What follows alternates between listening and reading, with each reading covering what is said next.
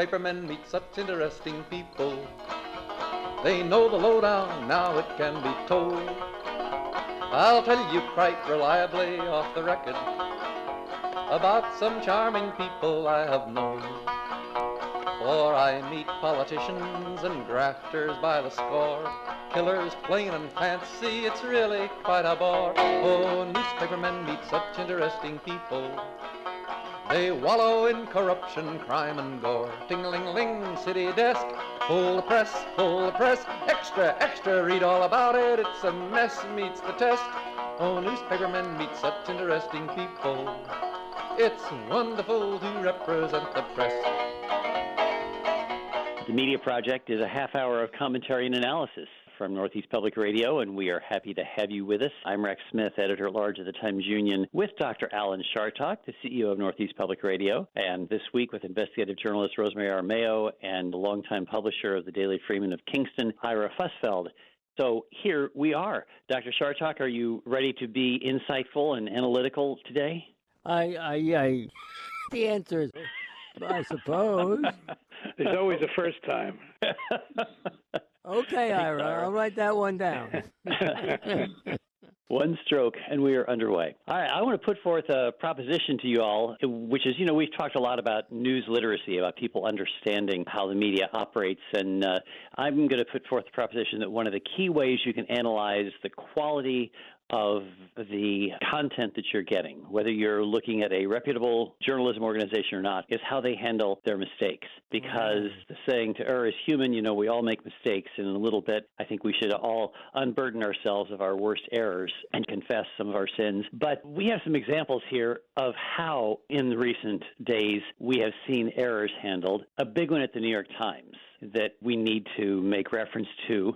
Our listeners might have missed it. There was this wildly popular podcast called Caliphate, which won lots of awards for the New York Times, took people inside what was going on in ISIS, allegedly with the tales of someone who had been a killer. Now it turns out the Times is retracting the story, and a lot of other terrorism reporting involving a particular reporter, Rukmini Callimachi. So my question is, how did they do, and what does this tell us? Does this mean that the standards of the Times we ought to be doubting at this point? Well, I think they did very well in the transparency with which they announced their mistake. News organizations, I believe, generally speaking, set themselves apart from other industries in their willingness to be introspective and admit mistakes. So in that sense, good on them. I think it seems to have taken an awfully long time for it to get to this stage, which gives them a next instead of a check. And then ultimately it comes down to, how does this happen at an organization like the New York Times, which does so much great journalism? But when they have a case like this, and there have been others, it's just astounding to me that this could happen. My problem is they didn't actually retract the story, as you said, Rex. Didn't they just clarify and correct and miss the idea that the central fact of the story, that this guy was a terrorist, was wrong, which suggests that the story should never have been reported in the first place? That's far more than a correction or a clarification. So all of the hoopla around it, they trotted out their executive editor to do the mea culpa, and they supposedly it's so transparent. I still think there's a problem. Margaret Sullivan, who we all admire, former public editor for the New York Times, came out and still, while saying, oh, this is terrible, big mistake, still was calling that reporter a remarkably talented journalist. I don't think remarkably talented journalists get the central fact of a multi-part important series incorrect. That's Is that a good overly point. harsh? No, I don't think so. The fact is the Times stood fully behind the story initially, even though there were questions raised about it, until this alleged terrorist, a guy named Chaudhry, I can't remember his first name, but Chaudhry was arrested on terrorism hoax charges in Canada. He's in Canada, not in the USA. Shiroz Chaudhry is his name. And until he publicly admitted to making up the stories, the Times stood fully behind Caliphate. So I think you have a good point that should have been, quicker to act on this. And how do we feel about making the mistake in the first place? Alan, what's your take on this? Well, the New York Times is in a different category than everybody else. I was astounded by the fact that they offered to, and Pulitzer agreed to give back their Pulitzer Prize that they won for that. Am I wrong about that? No, they won a Peabody. I don't know if they won a Pulitzer. No, I don't know about the Pulitzer. Polk. It was a Polk Award, I believe. Polk Award. Those P awards. Polk, Peabody. It was one of Pulitzer. those P awards. Yes. In any case, hey, look, it's a black eye. There's no question about it. And the New York Times is the best newspaper in the world. I don't think there's any question about it. And they're going to make mistakes like everybody makes mistakes. So I'm not surprised to see them doing the mea culpa that they're doing. I believe the story's gone already. Okay, wait. Now, I have to come down harder on this. I'm very harsh on errors by journalists because in an era when we're accused of fake journalism, mistakes are deadly. And yes, we all make them because we're human, but this was a massive mistake. And this is not a reporter who has been flawless in the past. There have been problems with her reporting before. So the fact that this went through all the checks and errors and counterbalances that supposedly were in place at the time, I think it's really troubling. This is the paper of Jason Blair. Wasn't that supposed to eliminate this sort of, oh, it'll never happen again? And now it has. Good point. Mm-hmm. The only point that I would make that would differ with that is that just to point out that we remember Jason Blair, his fabrications, precisely because it was so unusual. And the Times, who had this young reporter making outright fabrications, and this led to the departure of the executive editor at the time, Howell Raines. So it is good that that kind of thing is exposed, and then when we have that kind of serial fabrication, good news organizations take care of it. And I think you have a good point, Rosemary, that the Times has not quite done that. The Caliphate podcast is still available for download, unedited. It should have been pulled off the website, and I don't understand why this person still has a job, quite frankly.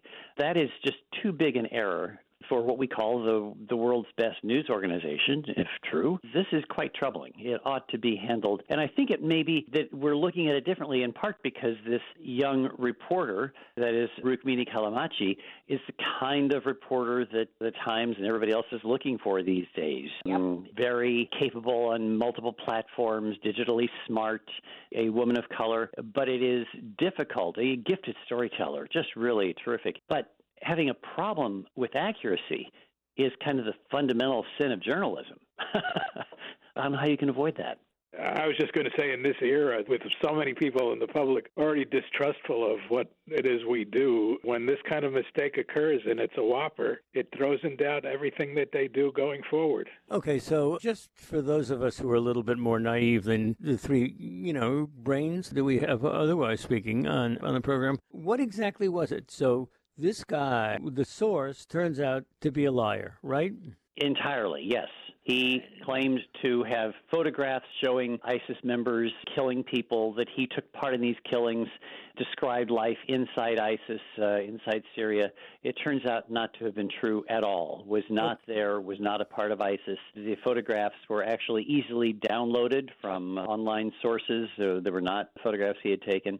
It was actually the entire story is fake. So you're all editors, have been editors, are editors. So my question is this. How do you know when somebody's lying to you? Other than the twitch, right? Yeah, other than the twitch. I don't know, but that's a very hard thing to say. I think it depends upon the story. But when you have a mistake, when you have an error of this magnitude, you need to deal with it more forthrightly, more aggressively than I think we've seen here. Alan has a point that this is a kind of error that should have been vetted before publication rather than fixing it now. She's dealing with terrorism organizations. I mean, that's filled with remote locations, foreigners, people who lie for a living. So there should have been a higher than usual degree of skepticism to begin with. And I don't know, because I didn't edit the story, but what was her proof besides this one guy talking, the number of sources? How did we back up what he said? And was there any doubt on her part? And other big mistakes, there's always doubt when you go back and look at the case. Somebody else in the newsroom goes, this doesn't comport with what I found on another story. Or the reporter herself will say, well, I don't really have support for it, but I think it's true because when I hear those things, you pay attention and you look for additional proof. Did that happen in this case? Well, I'm tempted to say no, I don't think it did.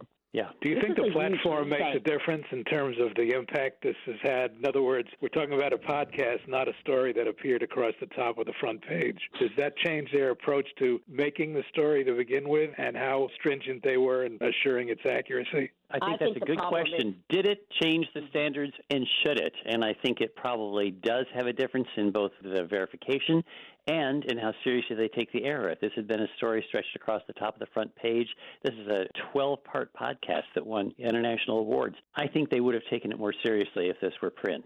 You think that's right? I think it's the same thing you mentioned before. This was a young, gifted, supposedly reporter that they want, and those kind of podcasts, those multi-part, award-winning podcasts, is a platform that they want to command. And so they wanted this to be true. And I think that lowered the standard. Even though they should be judged the same as print stories, they were not. And if it had been a print story, there would have been the same problem because they still would have wanted that story. So following on what Rosemary just said and recognizing the diversity of the reporter, I guess we should ask, is an editor more likely to believe somebody who comes from a different background? I think historically an editor is more likely to believe somebody who comes from that editor's own background. You know, if you I think it's right.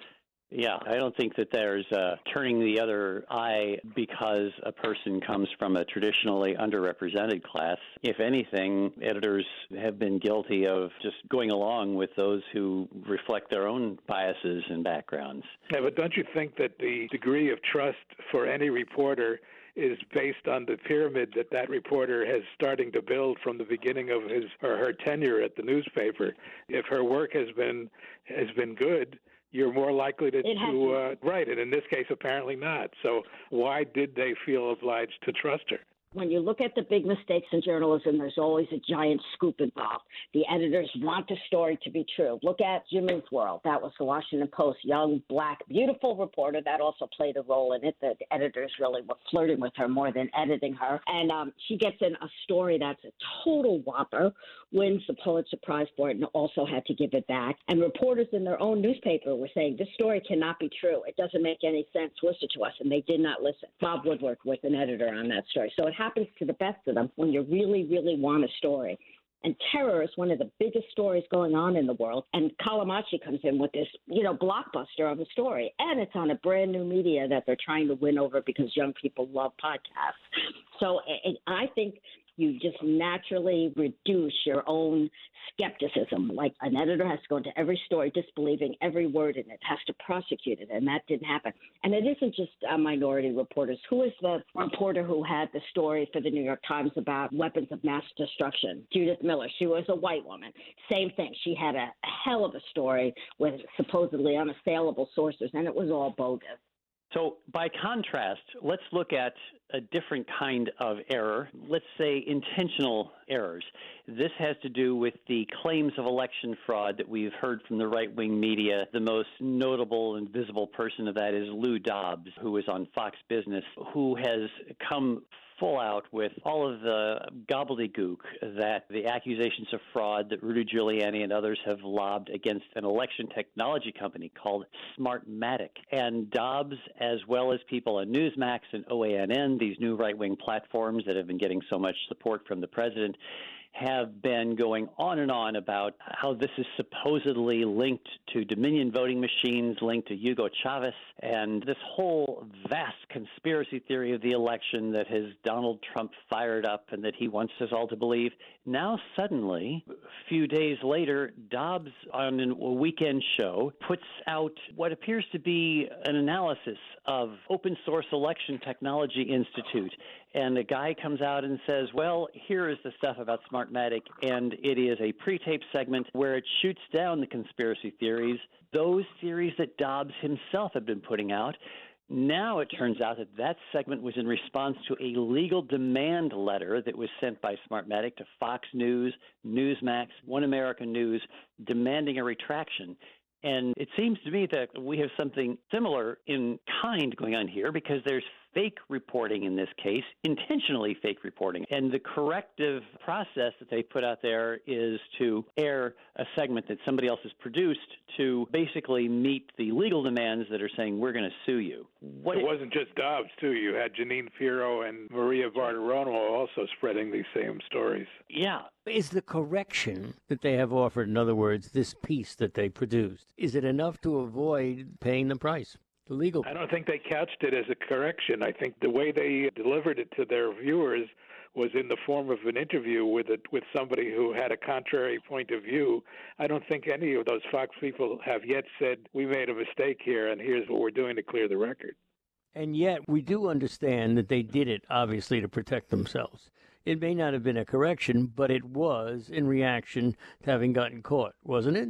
I think there's a really valuable lesson in here in how to combat fake news. I don't care why they're doing it. They're doing it for the first time ever. They're rolling back their earlier stories.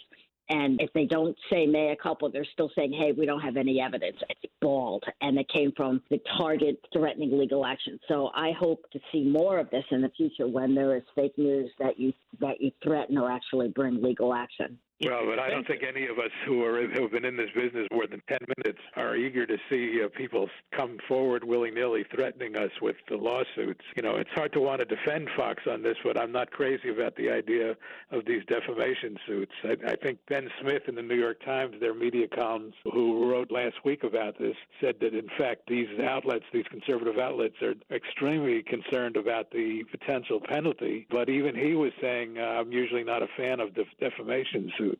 That's the key word, is usually. We are in different times.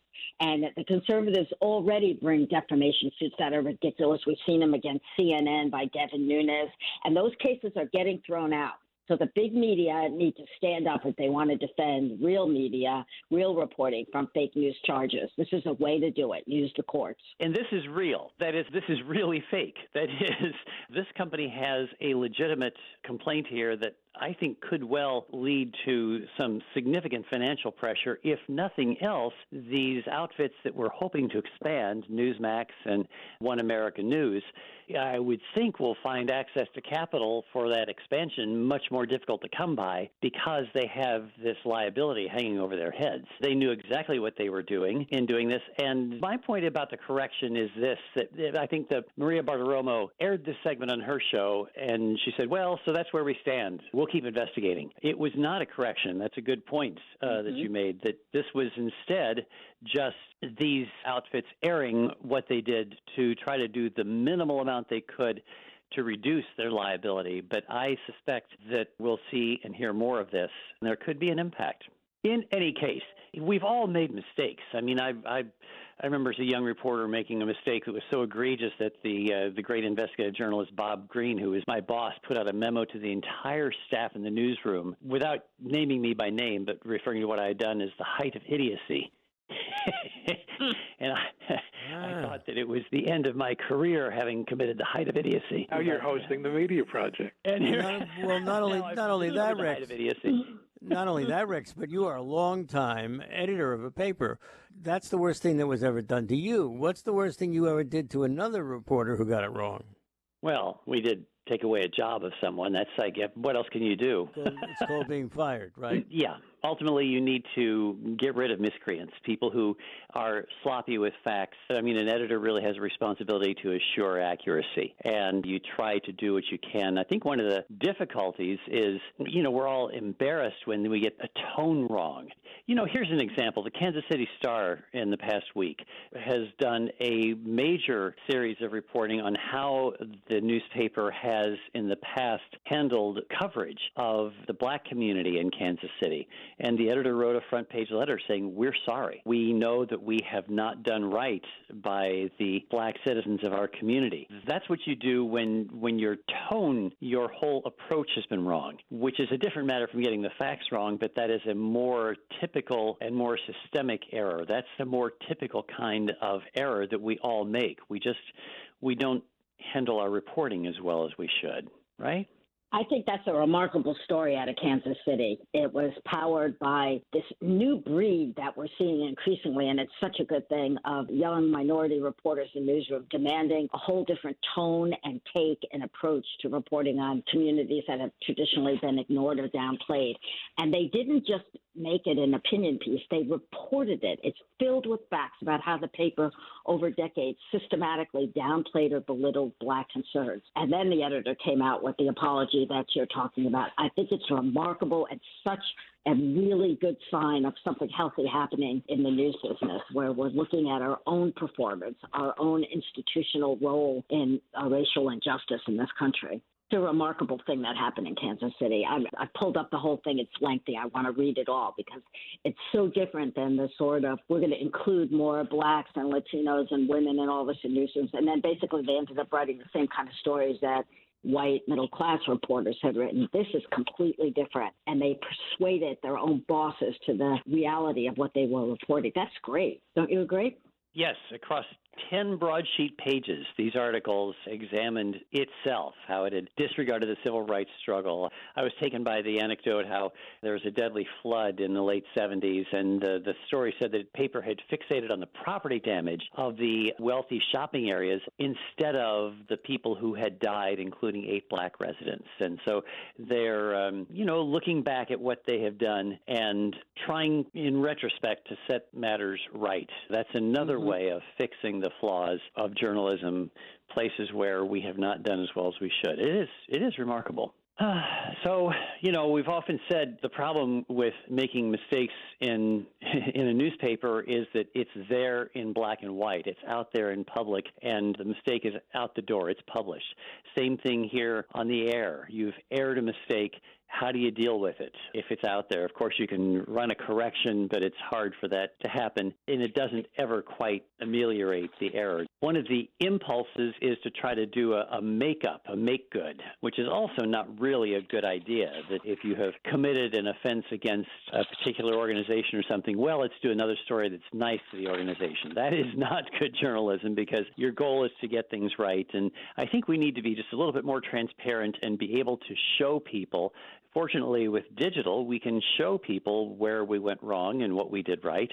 And I hope that as we move forward with greater news literacy, greater understanding, digital might help us to be able to show people what's right and what's wrong. And we might actually begin to make progress toward rebuilding trust with readers, listeners. Do we have time to discuss the reporter who wound up in a social relationship with her subject matter, the Bloomberg reporter? Romantic relationship. Yeah, well. Romantic. It won't be the first time, will it? I mean, sex is a function of opportunity, and when somebody is covering literally and figuratively somebody else, that's something that is going to happen, isn't it? No sex.